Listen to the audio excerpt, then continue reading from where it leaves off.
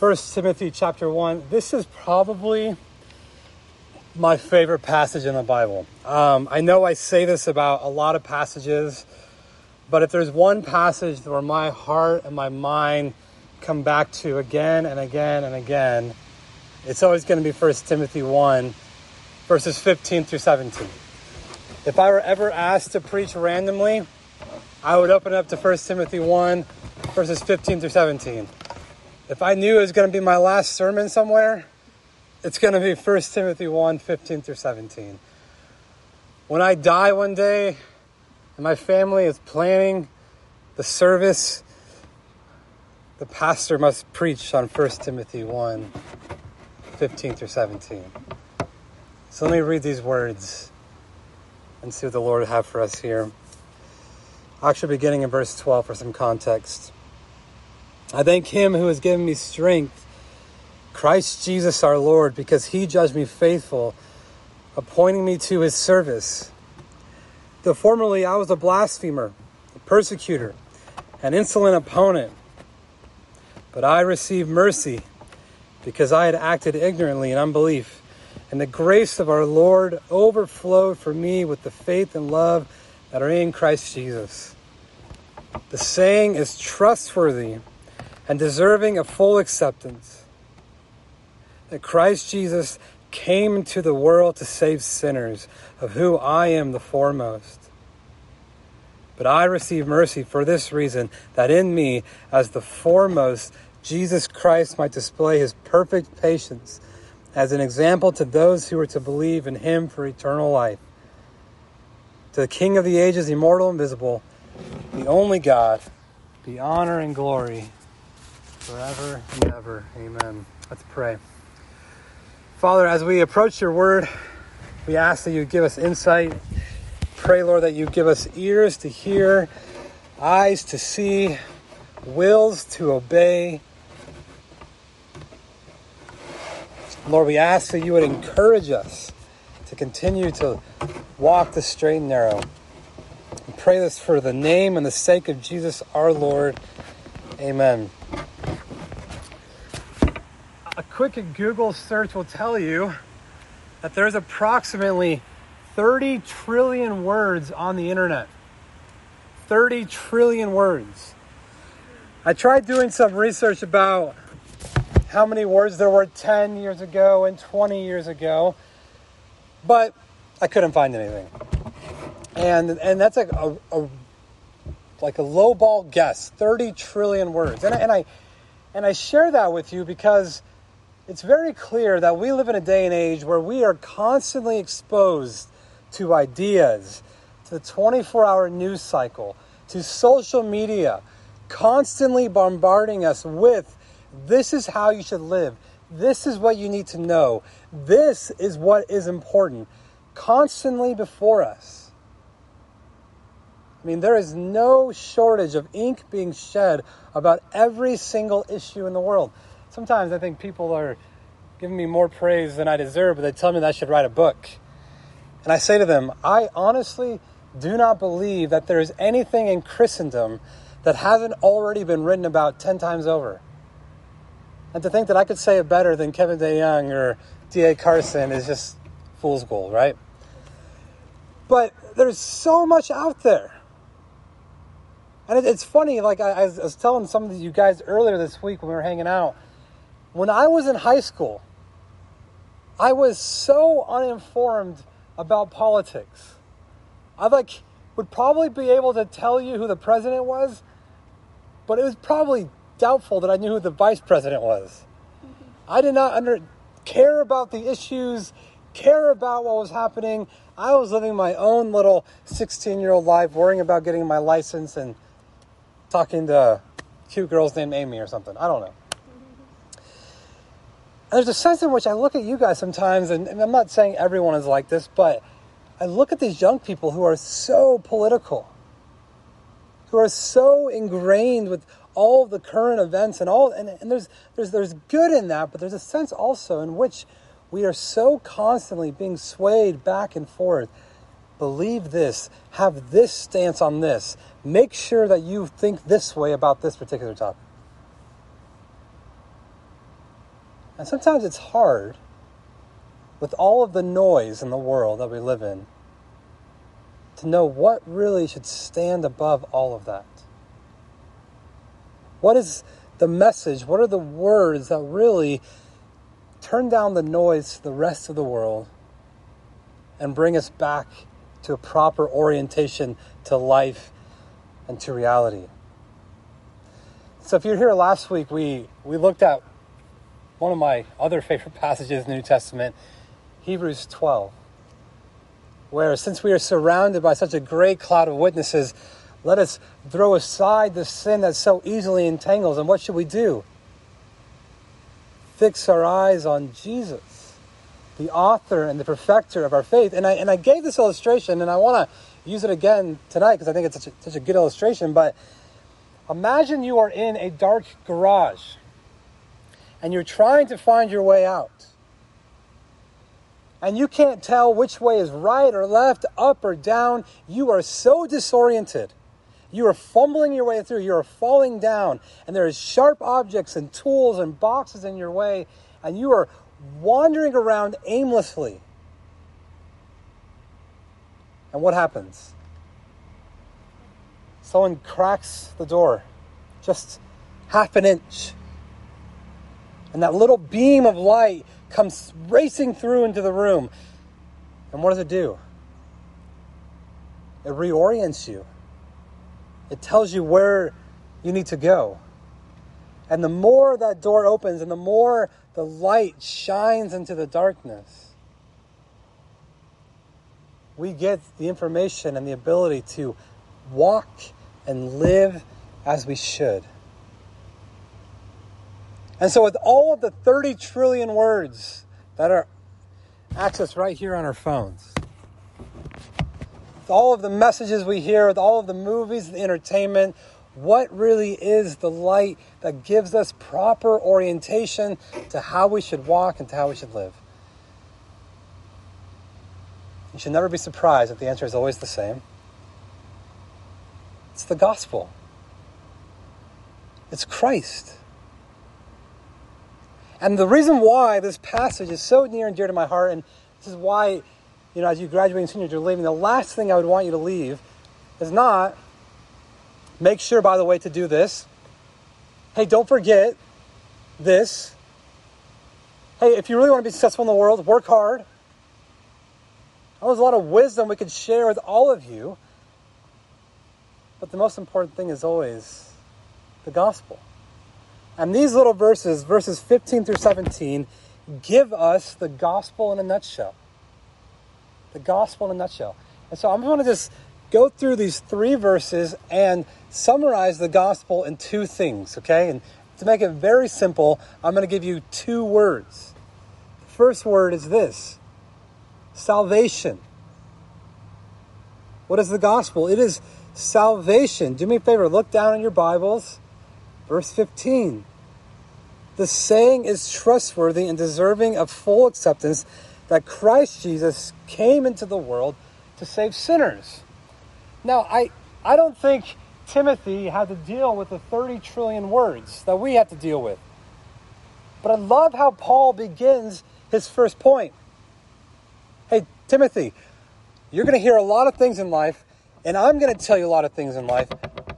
But what I'm about to say, you need to pay attention. When Paul mentions this phrase, this saying is trustworthy and deserving of full acceptance. In essence, what he's doing is he's making you lean in. It's like your parents, they're telling you and you're not really listening. They say, hey, listen. And it kind of snaps you back to reality. Right? When someone, a lot of people make fun of me when I preach because I say, hey guys, listen. Right? Look, what am I about to do? Well, in my mind, I'm about to say something that's really important. Whether it's important to you, I don't know.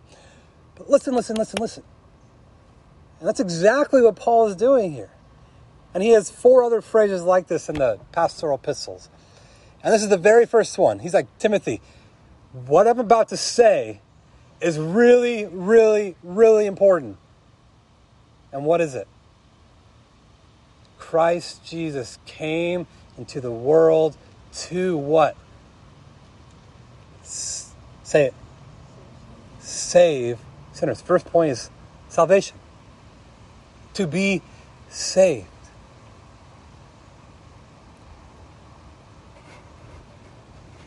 There's a lot of things that we can learn from Jesus. There's so many ethics from Jesus, how he lived his life. Every politician, whether they're Christians or not, will talk about the golden rule. People who aren't religious at all will say that their most influential book to them is the Bible. I think they lie. They don't mean that. But it's very clear that Jesus stands as a symbolic person of someone who has learned to help other humans treat their fellow humans. And what can begin to happen is that Jesus, instead of being our Savior, instead of being our substitute, really just becomes someone who gives good advice. Someone who is a life coach. Someone who's just a really good teacher and can summarize a lot of how we should live our lives. But what Paul is trying to tell us is this. Jesus did not leave the glory of heaven to become a man primarily so that you can live a better life here. Jesus did not die on the cross just so that you can have better temporal circumstances.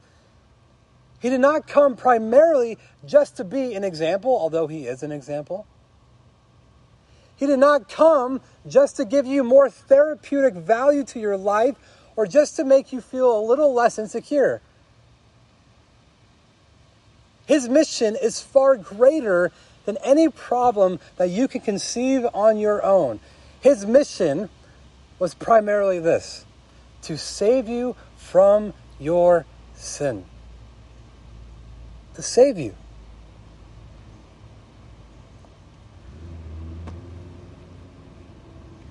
We have a lot of problems in life.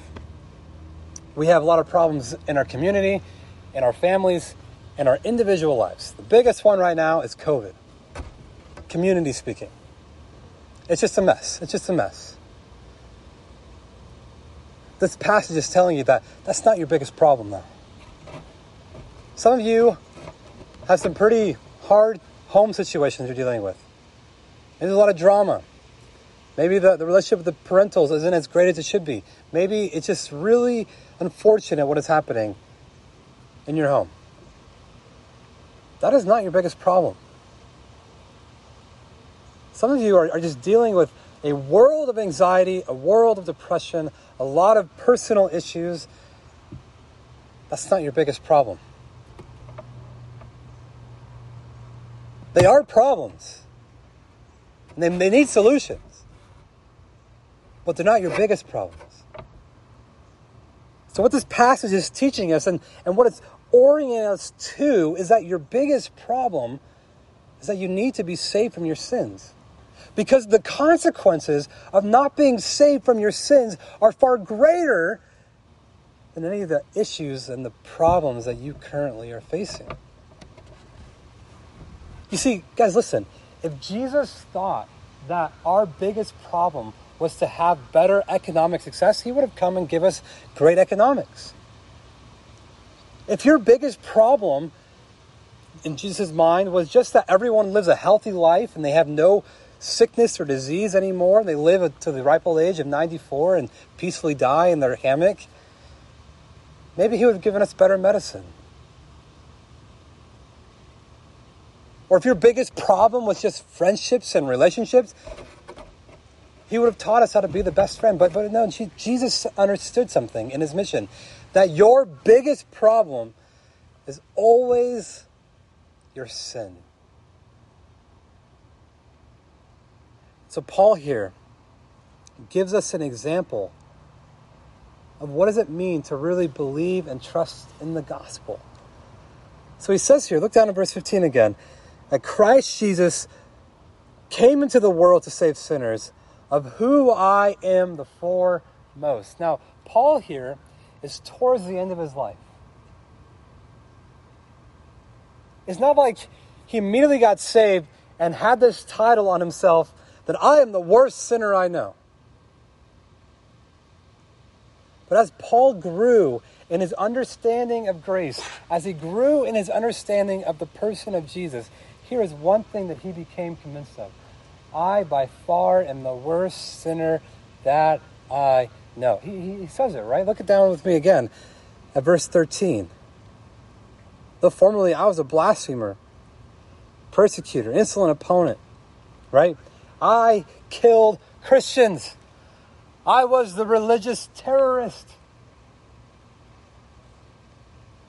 But I received mercy. This first point, guys, I mean, the implications are large. There's just so many of them here. Let me give you a few. If your biggest problem is not your temporal circumstances, but it is your sin, what you need then is humility. It is humility to recognize that I, in and of myself, am helpless apart from the grace and the mercy of Christ. One of the hard things about being a pastor or parent is to watch people who once confessed Christ walk away from the faith. It's hard. There's no way of saying it. And sometimes you can see the writing on the wall. Sometimes it just hits you out of nowhere. And let me just tell you something. The temptation to fake your way through this stuff is great and large. But if you want a sure sign that you understand what Paul is saying here on this first point, that the gospel is about being saved from your sin, here's what begins to happen. That you become more and more and more convinced of your sinfulness and your need for mercy. You see, the religious person is always going to compare their righteousness and their holiness to other people. But here's the thing. When the light of the gospel begins to shine on your dark hearts, here's what you become convinced of. I am the worst sinner I know. You could put any person in a prison next to me. You could put any person who has done far greater things. And here's what I'm convinced of. I am a sinner who Christ came to die for. Another thing, too, that I look at this passage and I think about is this is what unifies us together. You know, as a youth group, it's really easy, and I'm grateful for this, that we only gather together because of our friendships. That it's really common for young people to want to find community and relationships. And sometimes, unfortunately, it could be kind of like the jocks hang out over here, the band kids hang out over here, and yet you have your Christian kind of group over here. And when you're an adult, it kind of sometimes seems that churches gather together more because they are all of the same political persuasion, or because they're all of the same socioeconomic background, or whatever thing they have in common. That's really what unifies them. But what should unify us in this group is not because we go to the same schools or because we like hanging out with each other, which is all good things. But it's because we all gather around the very fact that I am a sinner who is saved by grace. To you seniors, I hope and pray that you would always understand the importance of the local church. That you wouldn't be naive or ignorant or lazy enough to think that you could get on with Christ without other people who know this very same truth. First point, salvation. Second point is this. Response. So after he lays the groundwork of what the gospel is, that Christ did not come to just be a social justice warrior, that he did not just come to be our example, but he came primarily to be our substitute, to die on the cross for our sins, Paul goes on to talk a little bit about his story. And in his story, he shows us how we respond to what Jesus has done. Look at verse 16. But I received mercy for this reason, that in me, as the foremost, Jesus Christ might display his perfect patience as an example to those who are to believe in him for eternal life. You know, Paul here is unique in a way. I'm not going to say that we all can resonate with Paul's story, because I don't know how many of you used to have a background where you would kill Christians. Right? How many of you can say the things that Paul has said? Some of you are like, yo, man, like, I grew up in a Christian home. I've heard about Jesus since, like, I was in my mother's womb. And I've always believed this. And that's why I think it's a little harder to get that first point, to feeling that you are the worst sinner you know. But I want to be clear that regardless if you have had a life full of sin, or if you have lived you've kept that line, you haven't done a whole lot of bad things, every single person becomes a sign and a testimony to the mercy of Christ. You know, my testimony is similar to what I just said a minute ago. My parents became Christians January of 1989. My dad came out of a functional drug addict lifestyle where he kept a job and he paid the bills, but he was tied to the power of his sin and used hard drugs frequently. And the Lord revealed himself to my dad, and they responded to the gospel. And 4 months later, I was born. I was born to parents who had just met Jesus a couple months before. And I went to church my entire life. I went to Awana. I did the church plays. I did all of the youth group stuff. And I remember in the age of 5 or 6 saying a prayer, Lord, forgive me of my sins. I want to go to heaven. And whether or not I was saved right then when I said that prayer or a few years later, I don't really know. But all I know is that eventually, I kind of, maybe 10, 11 years old, really kind of began this wrestling with God where I felt as if God was always mad at me every single time I sinned. It's like God was like putting me on timeout. I didn't make matters any better because I rarely paid attention, always broke the rules, lied, swore like a sailor as a 4th grader, and didn't act much like a Christian at all. But this pressing on my heart, constantly thinking that God was upset with me, and always feeling like I could never do enough to assuage this feeling that God was kind of folding his arms towards me. And I don't know if it was when I finally became a Christian or when maybe just the light bulb clicked a little deeper. But I remember hearing the words from the pastor, from the word, that when you sin, God doesn't throw the flag. He doesn't blow the whistle. He doesn't point his finger like a referee. But he leans in all the more because Christ has truly taken the penalty for your sin. It finally clicked. It finally made sense. And back then in my church, they would have you kind of raise your hand during a prayer if you, and I had already been baptized. It's like, that lets you know how far I've gone into the church world. I've already been baptized, and I raised my hand. I want Jesus. You see, as a Christian kid, I have a testimony. Because here's what I can tell people. I don't know when Christ saved me, but here's what I do know.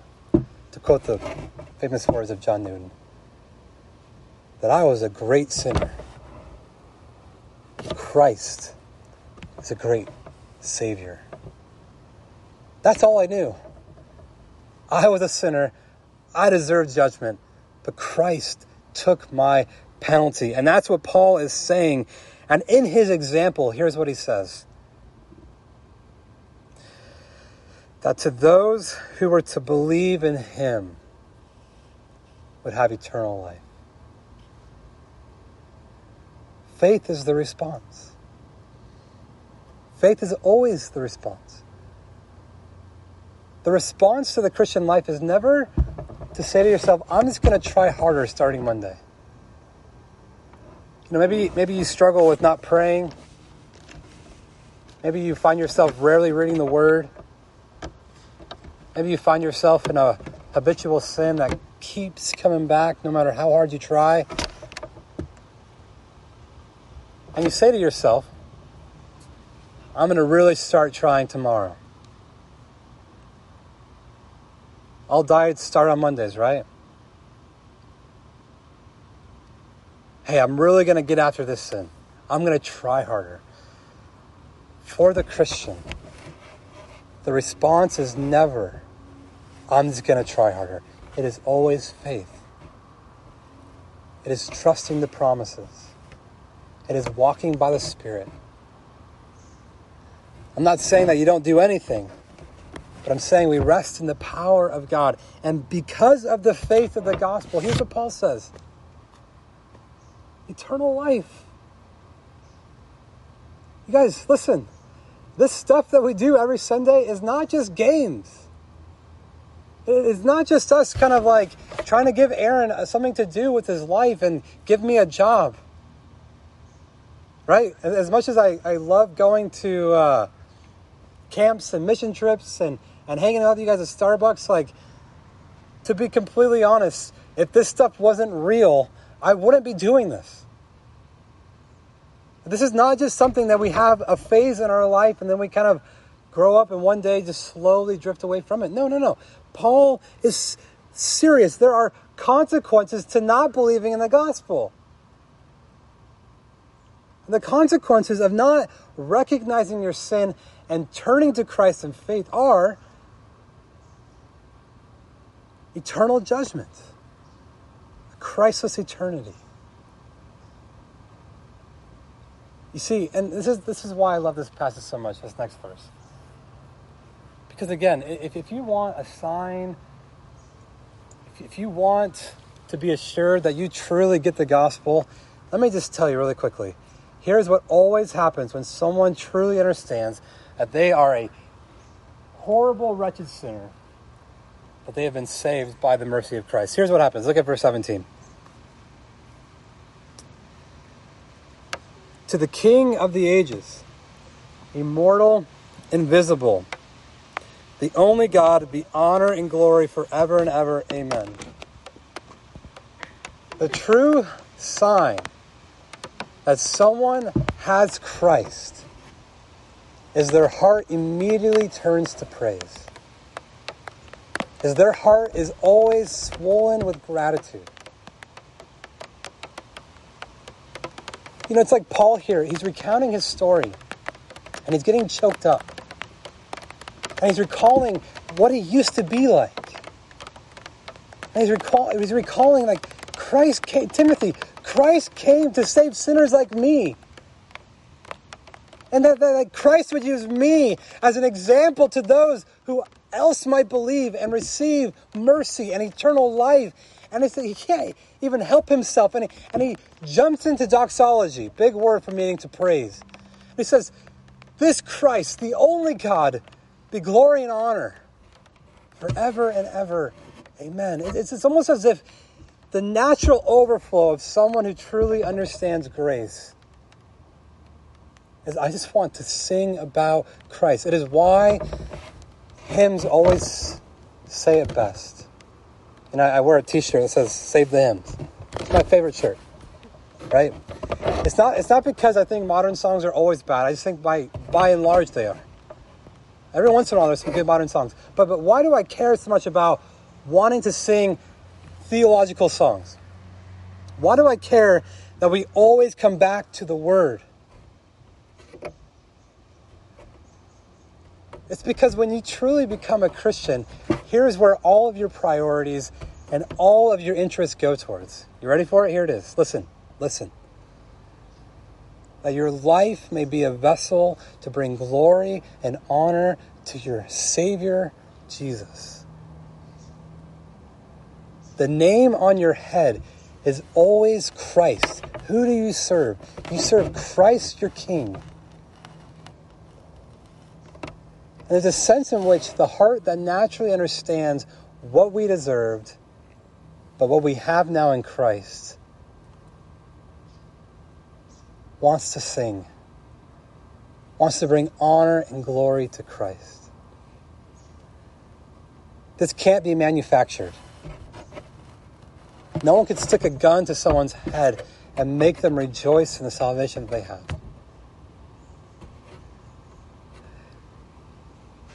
There's a lot of words in this life. There's a lot of people telling you what to think and what to do and what to believe.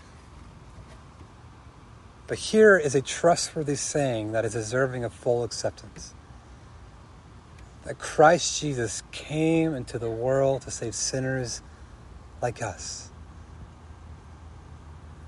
Come to him. Believe in him. Trust in him. Obey him. Love him. Truly love him. He is greater than you will ever know. He is more worthy than you will ever know. He has done more great things than you will ever know. He loves you more than you will ever know. Let's pray. Father, now I pray that you would bear fruit to the seeds of faith that have been planted. Father, we know that it is your word that does the work. And Lord, I am grateful in my heart for the fruit of faith that I've seen in Leah and Alyssa and Haley and Emma and so many others, and Tessa and Bethany. And Father, I pray that it would be your word that continues to build them up, that they may be faithful servants of the Lord Jesus. God, I pray that you would give us new songs to sing. God, songs where we lift up and we glorify Christ and who he is and what he has done for us, Lord. And Father, I ultimately pray that of all the things we hear in life, the greatest thing that we always hear is your great love for us in Christ. Lord, thank you that you saved us from the greatest problem that we had, sin. And so, Father, we pray now that the rest of this night we would continue to live in this spirit, live in this moment in which we desire to honor and glorify the Lord Jesus Christ, in whose name we pray. Amen.